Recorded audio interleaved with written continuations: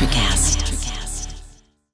When you need mealtime inspiration, it's worth shopping Kroger, where you'll find over 30,000 mouth-watering choices that excite your inner foodie. And no matter what tasty choice you make, you'll enjoy our everyday low prices, plus extra ways to save, like digital coupons worth over $600 each week. You can also save up to $1 off per gallon at the pump with fuel points. More savings and more inspiring flavors make shopping Kroger worth it every time. Kroger, fresh for everyone. Fuel restrictions apply. This episode is brought to you by Shopify. Forget the frustration of picking commerce platforms when you switch your business to Shopify, the global commerce platform that supercharges your selling wherever you sell. With Shopify, you'll harness the same intuitive features, trusted apps, and powerful analytics used by the world's leading brands. Sign up today for your $1 per month trial period at shopify.com/tech, all lowercase. That's shopify.com/tech. It's not about the corner office. It's not about the fancy title. It's not even about the extra money. Responsible leadership is about taking care of those who choose to follow you, and that care takes on many forms. This podcast is dedicated to bringing you the best guests with the best advice to help you succeed in that endeavor. The Responsible Leadership Podcast is a production of The Leadership Phalanx. To find out more about me and what I do, visit leadershipphalanx.com. That's leadership, PHALANX.com. And now, on to today's show.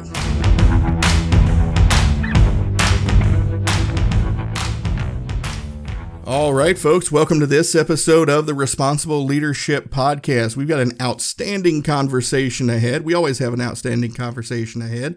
But this time we're going to be talking to Marshall Mosher. Marshall, welcome to the show.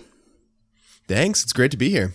I'm ecstatic to have you here, and I really am looking forward to this conversation. I haven't had a conversation on responsible leadership from this angle in quite a while, and listeners will pick up on what I mean there when we go through your bio and get into the conversation. But what they need to know right now is that Marshall is founder and CEO of Vestigo, where he brings his passion for adventure into the digital world by building the future of virtual reality adventure, digitally recreating the world's most inspiring and daunting adventure environments. He's a world record-holding action sport polyathlete and tech futurist, and he hosts his own show, Inside the Adventure Podcast. Marshall, that is great. I can't wait to hear your take on some of these things, but I really want to start you off with the first question I ask all of my guests. When you hear the term responsible leadership, what does that look like to you? Yeah, I love that you start off with that question because there's so much that we can dive into this topic, later on in the interview, especially related to my kind of approach to leadership, especially using outdoor adventures to help teach it. But for me, responsible leadership really comes down to an individual or group of individuals that really display courage, especially real moral courage in making sure that we have the ability to tackle new environments and aspire to create change, leave the situation better than when we found it, and make ethical, informed judgments, about existing norms and rules that we may approach. But really, the courage component is the thing that I believe is one of the most important factors.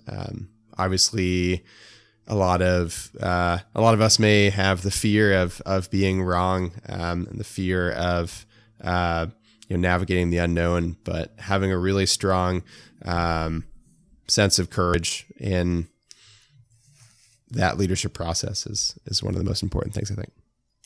Yeah, no, I like that. I like that. And it fits so well because, listeners, kind of as I hinted at before, way back in episodes 48 and 49, we had Amy Posey and Kevin Vallely, authors of Wild Success, where they talked a lot about various adventure sports and the planning and the leadership that really goes into that. And a lot of those same themes that you just identified there.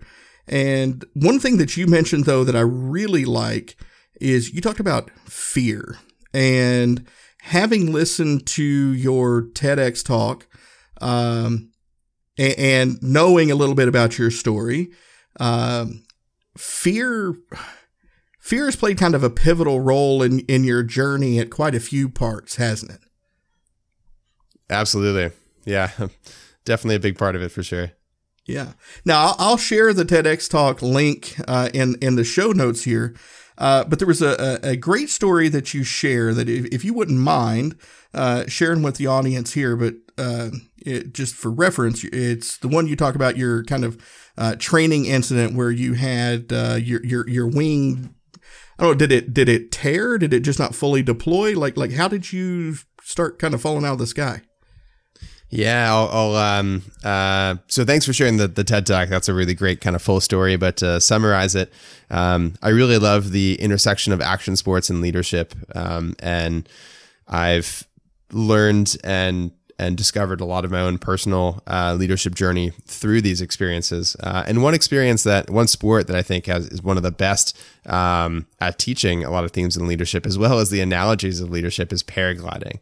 So a lot of people think of parasailing, but it's different. It's not the thing at the beach where you're being pulled by a boat, but paragliding is essentially a very large parachute that you inflate on top of a mountain.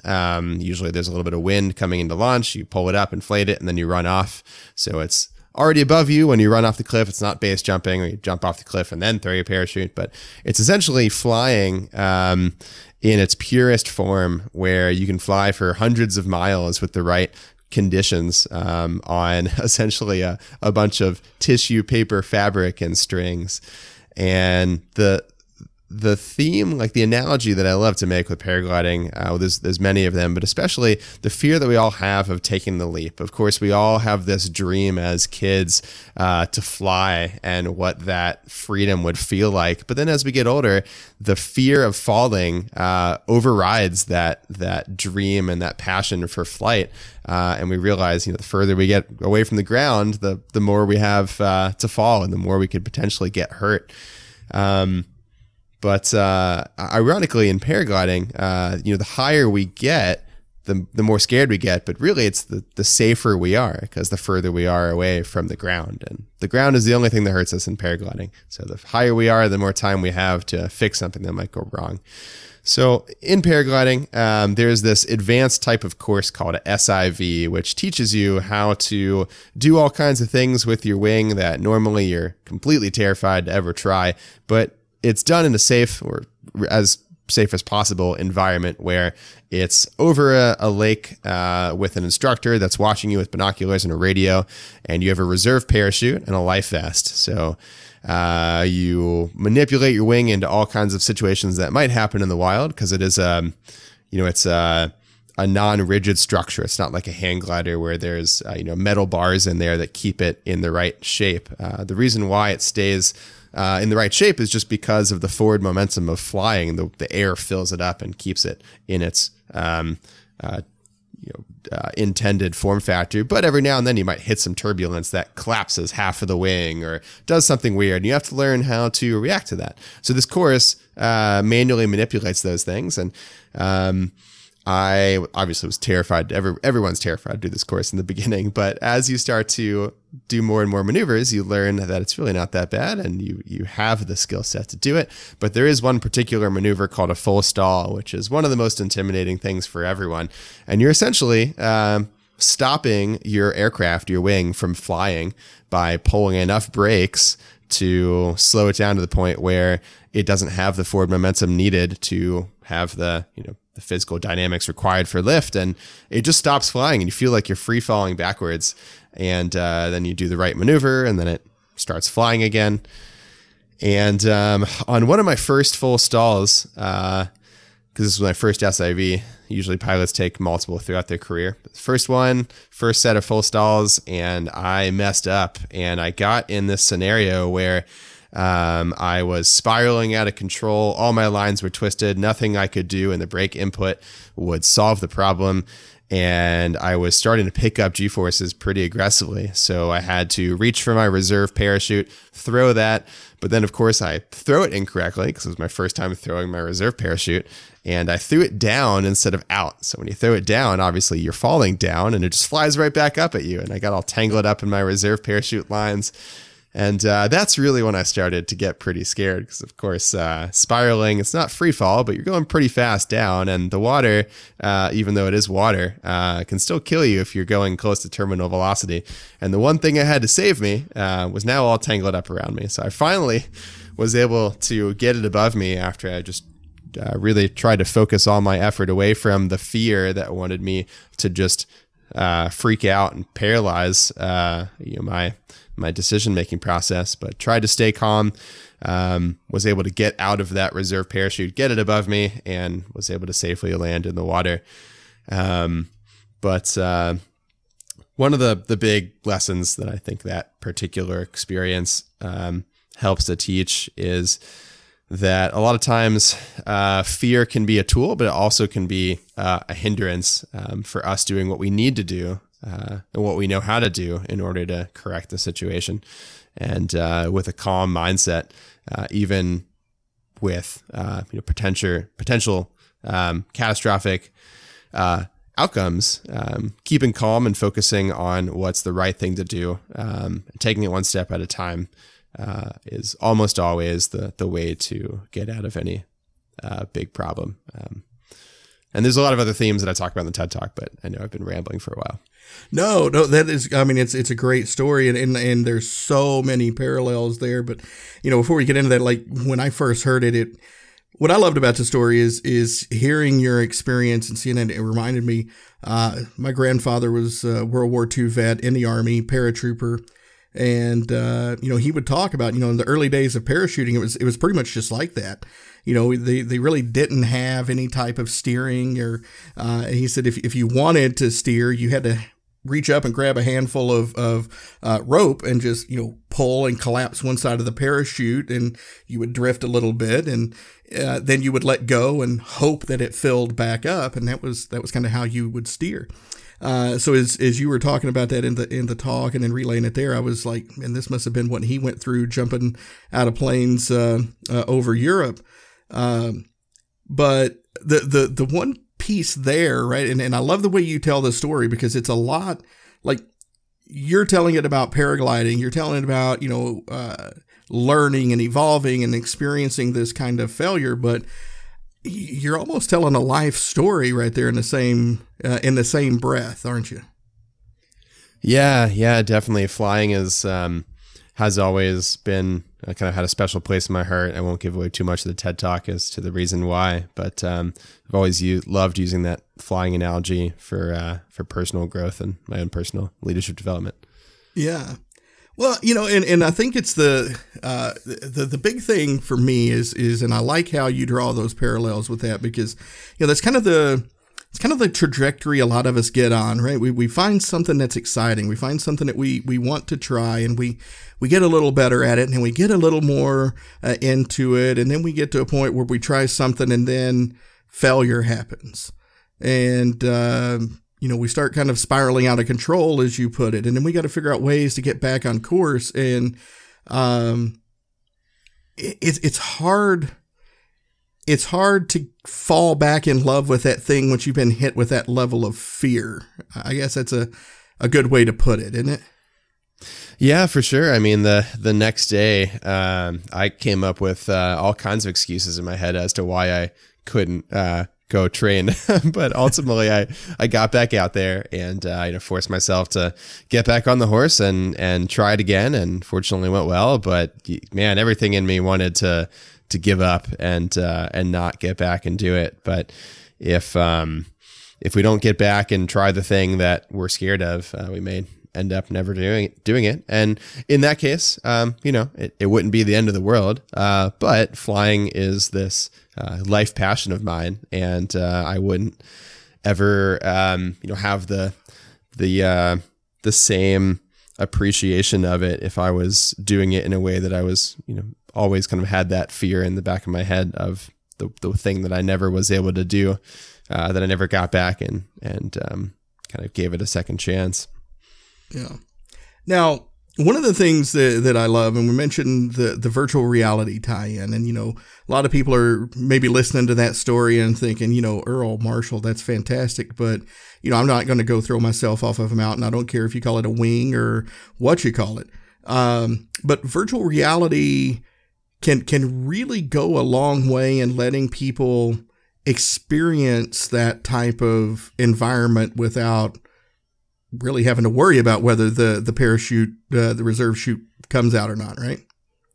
Exactly. Yeah. So I'm sure there's a lot of people listening that are probably wondering, like, well, why would you ever jump off a cliff with a piece of tissue paper, above you as you're supporting your life in the first place?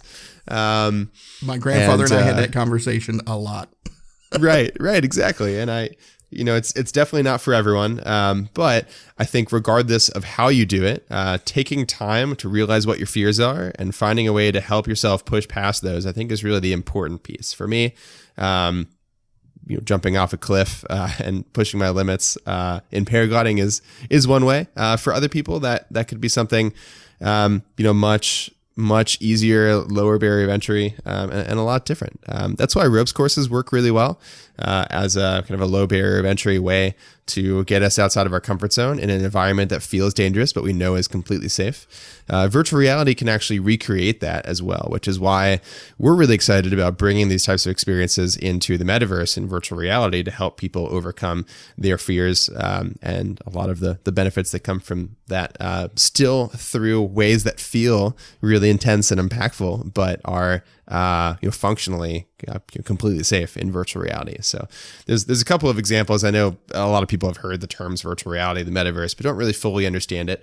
And I will say the best way to get your head around it is to just find a friend with a VR headset, put it on, and see what it's like for yourself.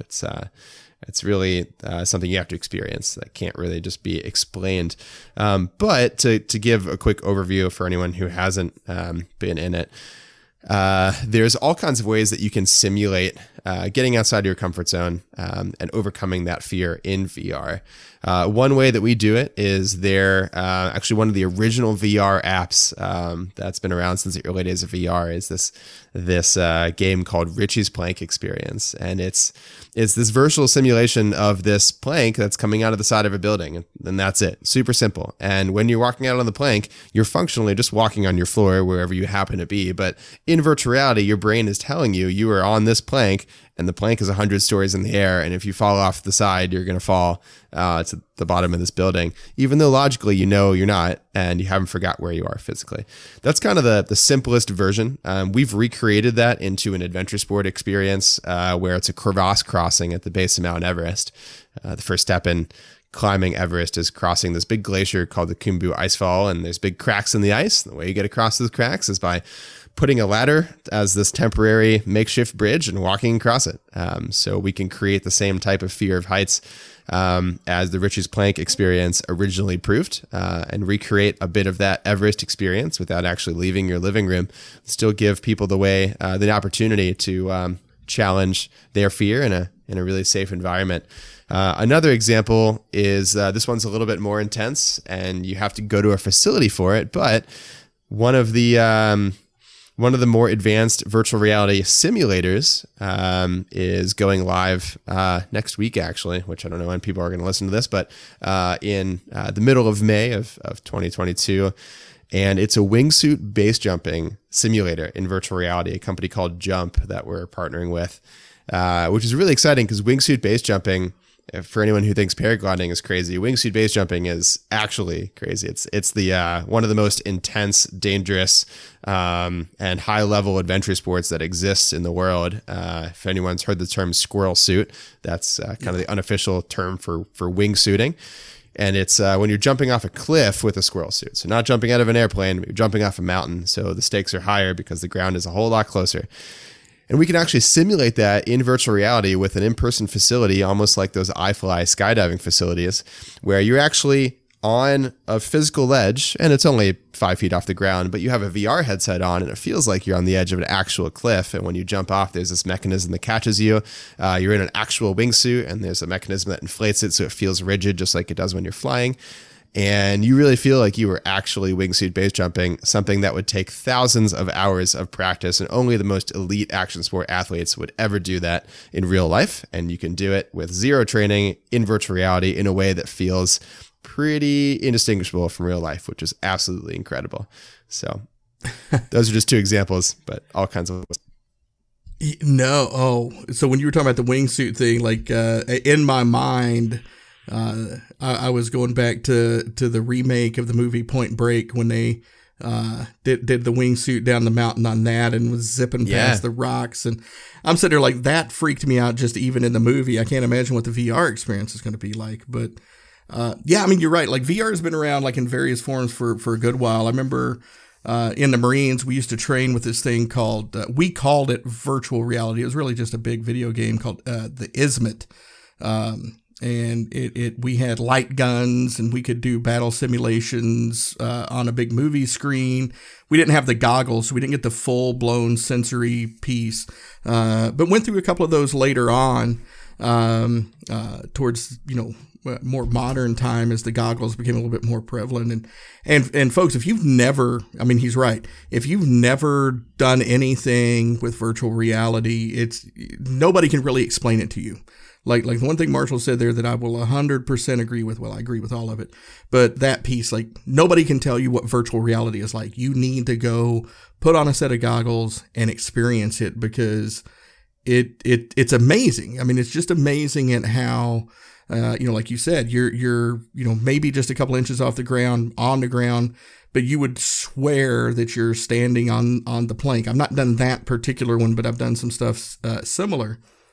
But I think that's where the power of this lies, right? Is like you can put people not just in these very precarious situations, but you can put them in situations that you don't necessarily want to expose people to.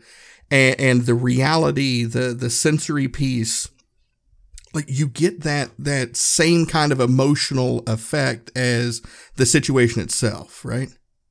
Right. Yeah, exactly. There's also a really good movie you can watch called Ready Player One that shows what the future of VR could potentially look like in the not so distant future.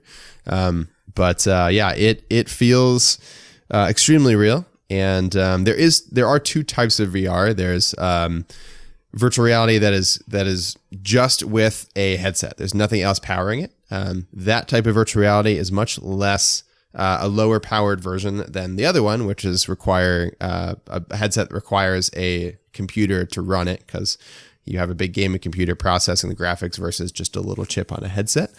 But in both, the quality of the graphics will get substantially better in the next 5 to 10 years.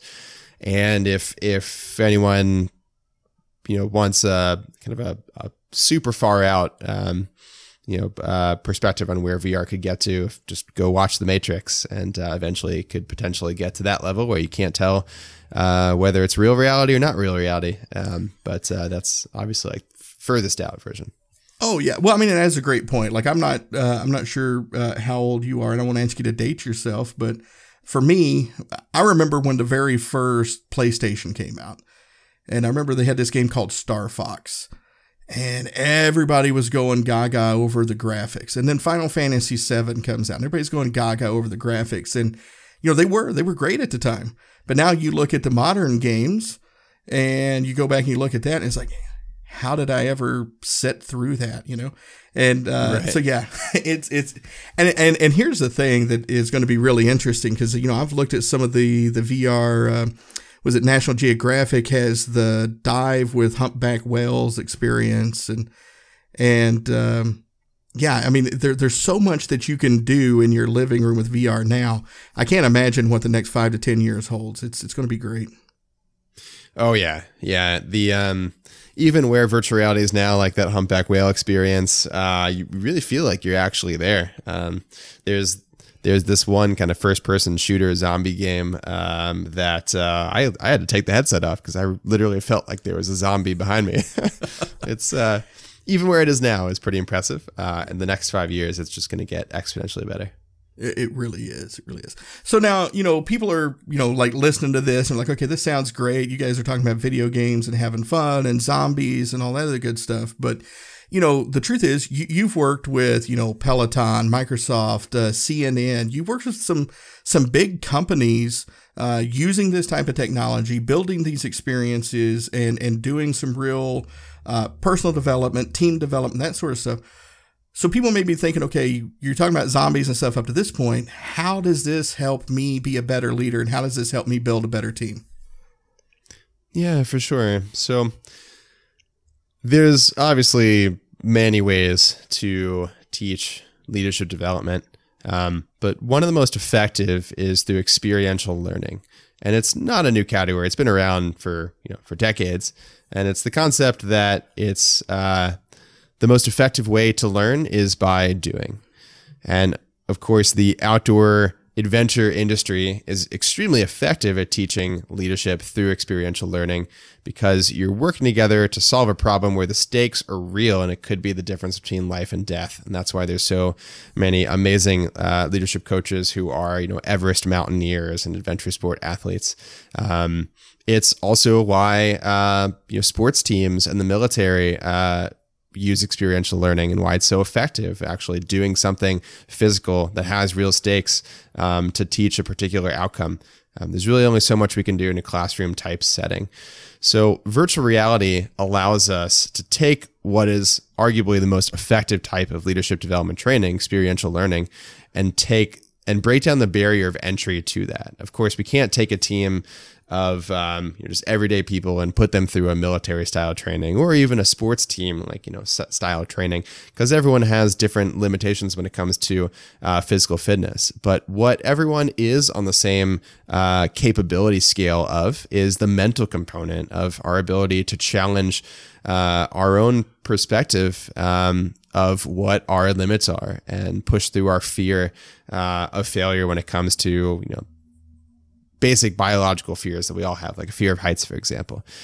So obviously it's harder to take an entire team and teach them how to paraglide and jump off a mountain and overcome that fear of heights that we all have. But in virtual reality, we can do that extremely effectively in a relatively low barrier of entry way. So it's really the first type of technology that takes this extremely effective teaching mechanism and makes it accessible to pretty much anyone, regardless of that person's skill level, their location, or their fitness level. And I think that's a really big game changer in the way that we can teach leadership, and why virtual reality, I think, will be a massive and powerful tool in the future of how we teach it.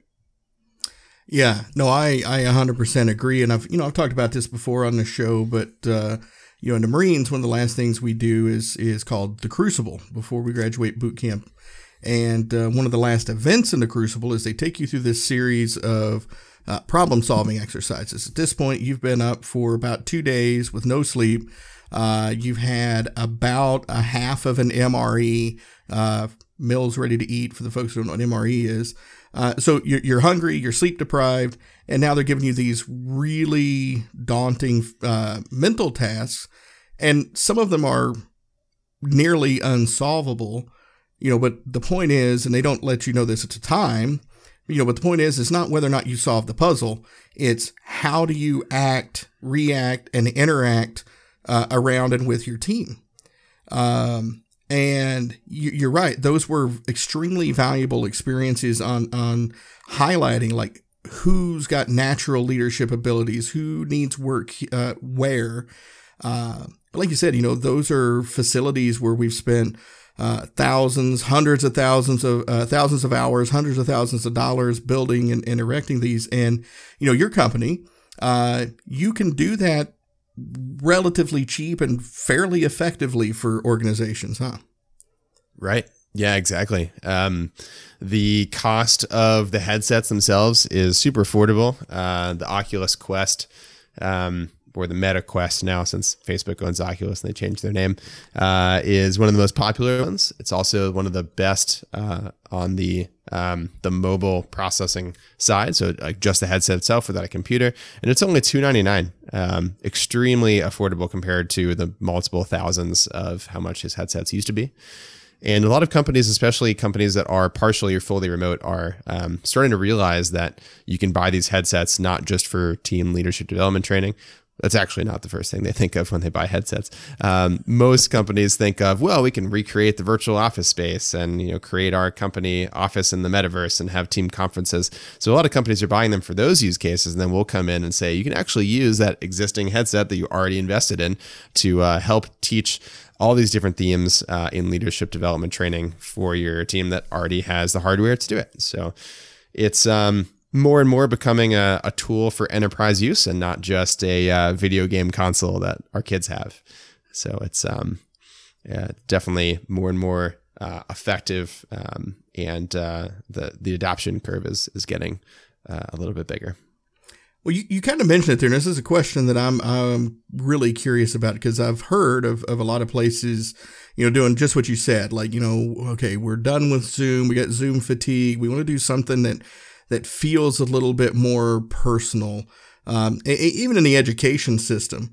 I'm kind of curious, like, do you have, or does any data exist at this point, since things are fairly new, about how much more effective, say, a VR meeting versus a Zoom call is?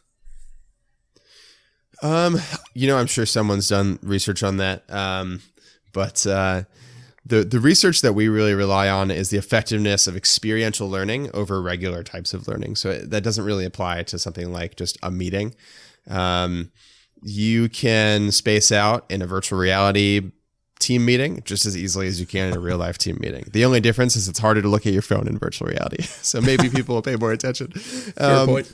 But using virtual reality for meetings, I don't think it makes them more effective. I do think it makes them more practical and more effective for remote teams. But if you're in person, there's nothing better than just getting together in a conference room, especially for a brainstorming session.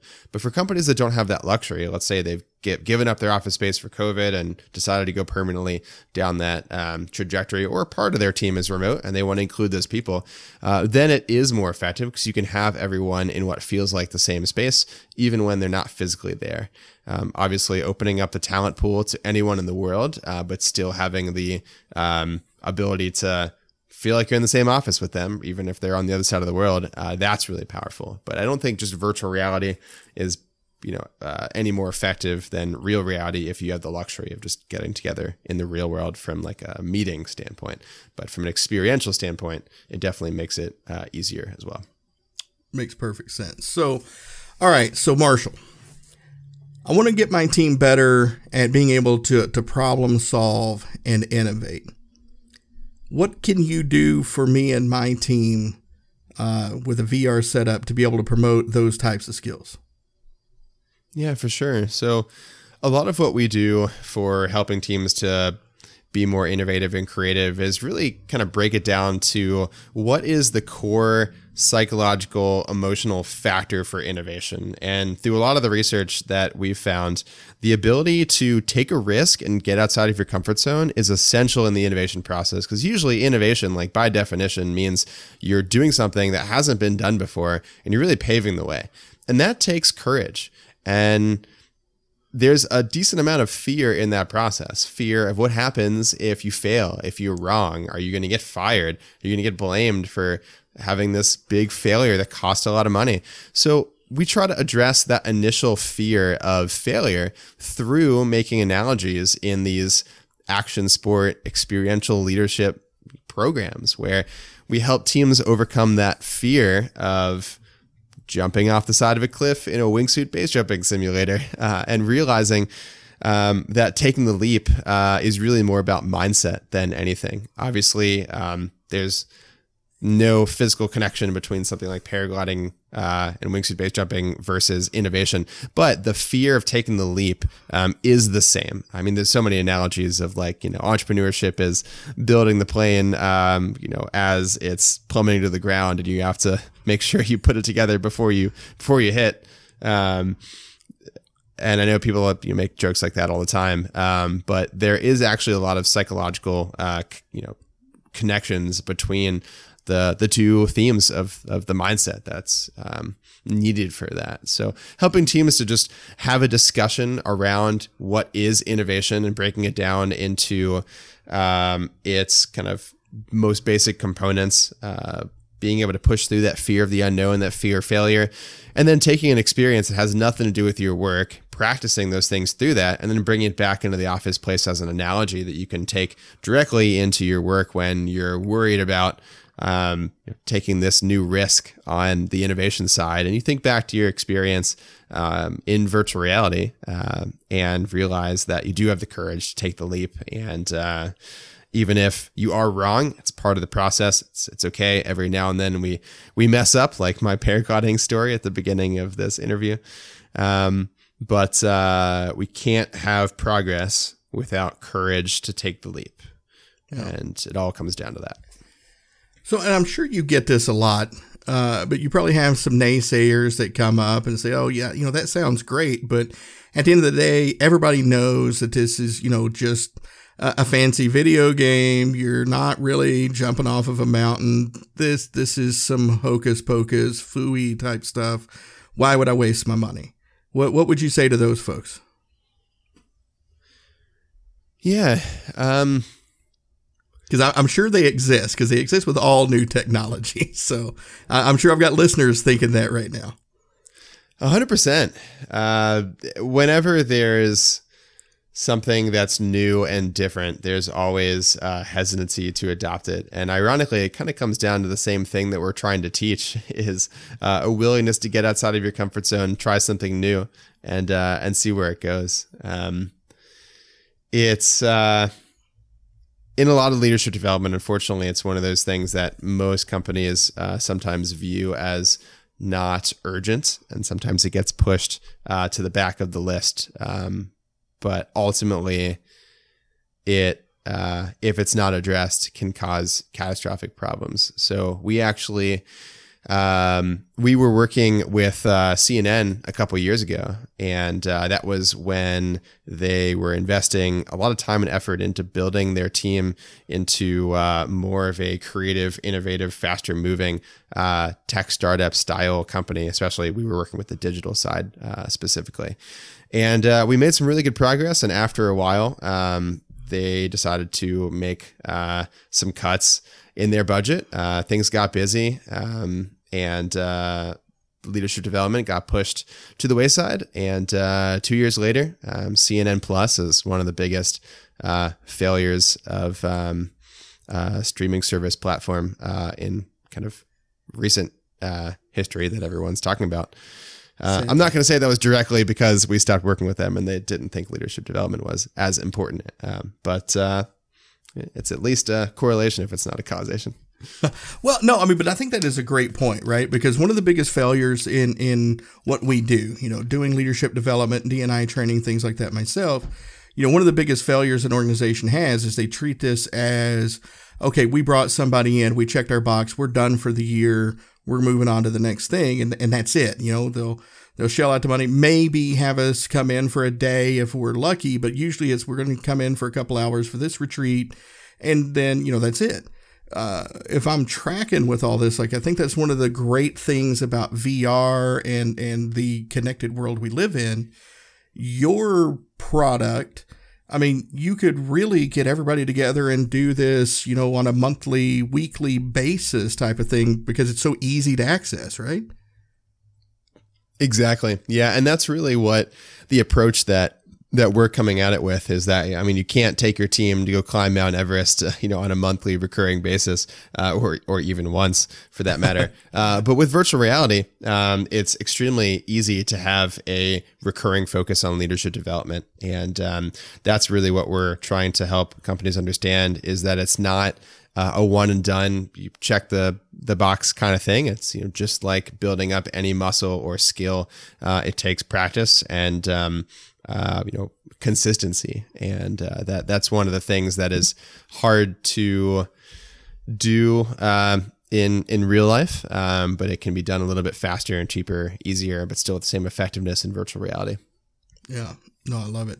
I love it. So I'm going to shift gears here a little bit because being a podcast host myself, I always love to push other podcasts and encourage people to go listen to other shows. But as we mentioned at the beginning, you're host of the Inside the Adventure podcast, Inside the Adventure podcast. And I'll have links to that in the show notes as well. Go ahead and give a plug for the show. Like, what's it about? What type of guests do you have? What can my listeners interested in responsible leadership learn from your show? Yeah, thanks. I really appreciate that. So we interview all different types of really amazing adventure athletes, the Red Bull athletes that are really pushing the limits, setting world records, doing things that have never been done before, as well as entrepreneurs that have started really incredible companies related to adventure sports. And we try to break down their leadership journey of how they got to this point in life of doing what they love, as well as, changing the world in their own way. But also how they push through the failures, that they've experienced and try to dive into some of the leadership insights that they've realized through their story. And some of these people, especially the athletes, have had really traumatic things happen, crazy injuries, some stories that make my story at the beginning of this episode sound like nothing in comparison. And see what they've learned on the other side. And those stories are incredibly impactful. And we interview athletes all across the board, everything from, helicopter pilots to paragliders, snowboarders, kiteboarders, to, the founders of really big outdoor companies like Patagonia, Black Diamond, Osprey, and try to get the themes of the lessons that they've learned and aggregate that for kind of across the board. But really amazing stories. Yeah, no, it's great stuff. And again, I know my listeners, they really loved when I had Amy and Kevin on way back when. And for those who particularly liked those episodes there, I think you're really going to love Marshall's podcast. Because, again, that was the thing. Like, I remember when I got pitched for them and I'll admit, I even kind of had the same thing when I got pitched for you at first. I'm thinking like, how does this fit? But I was thinking back. And I think people continually, like you mentioned Red Bull, some of the things they've done. Like, we recently had the two pilots that tried to swap planes in midair. And, the gentleman who jumped out of the plane and with no parachute into the trampoline a few years ago. And, all this stuff. It's like, oh, these are just people who get up and do weird stuff on a daily basis. But it takes a ton of prep, a ton of planning, a ton of team building. And I promise you, if you're going to try to do something as crazy as swap planes in midair, you have to have a lot of trust and faith in the people that set things up and are a part of your team. Because if you're not leading them well and they're not doing their job well and your reserve parachute isn't packed properly because you've distracted people, things can get real serious real quick, can't they? Yeah. No, absolutely. Definitely. I still need to go watch that, actually. I've heard so many people talking about it. Yeah. Oh, I haven't watched the video yet. It actually kind of freaks me out, but just the thought of it. But yeah. Well, Marshall, look, this has been some great conversation. I really think that our listeners have taken a lot out of this conversation. And if they weren't really into VR at the beginning, hopefully they are now, because it is a powerful tool. But just curious, before we close out here, is there anything that we didn't get a chance to cover in our conversation that you want to leave listeners with? Yeah, thanks. I appreciate it. I think you had amazing questions. We covered a lot of good stuff. I just want to say, if anyone wants to learn more about what I do or connect with me online, you can always shoot me a friend request and message on Instagram or Facebook. The handle is @Marshall with 2 L's and then Mosher, Mosher. And happy to help however I can. All right, good deal. I'll make sure that stuff gets in the show notes so folks can get to you very quickly. I'll get that TEDx talk in there. It's fantastic talk, folks. Marshall covers a lot of territory in that 18 minutes plus. Brother, thank you very much for being with me and my guests and having this amazing conversation we've had here over the last 40 plus minutes. Thank you for opening up about your stories, your experiences, what your company does, and all of those things that are responsible leadership related. So just thank you for being a great guest on the show. Of course. Yeah, I love talking about it. And thanks for having me on. Well, all right, folks, there you have it. Another great show about responsible leadership. I really appreciate you listening. And if you have any feedback for me, please reach out at earl@leadershipphalanx.com. That's EARL@leadershipphalanx.com. Thank you for rating, reviewing, subscribing, and sharing the show so these messages can spread further and make a bigger impact. With that, I look forward to speaking with you again in the next episode.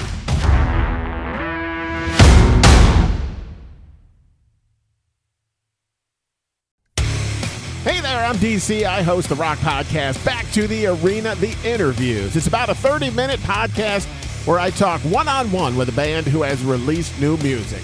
You can find us on all the best podcast sites like Spotify, Apple, Google, iHeartRadio, and more. If you're a rock fan like me, subscribe today to Back to the Arena, The Interviews. Electricast.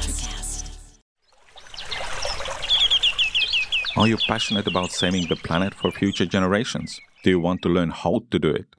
If yes, then you need to tune in to the Nature Back podcast. It's a talk show covering the changing world around us, from renewable energy, sustainable agriculture, circular economy, to ESG and social innovation. Don't miss this opportunity to discover how you can join the movement and make a difference. Subscribe to the Nature Back podcast today on your favorite platform and get ready to be amazed. Electricast.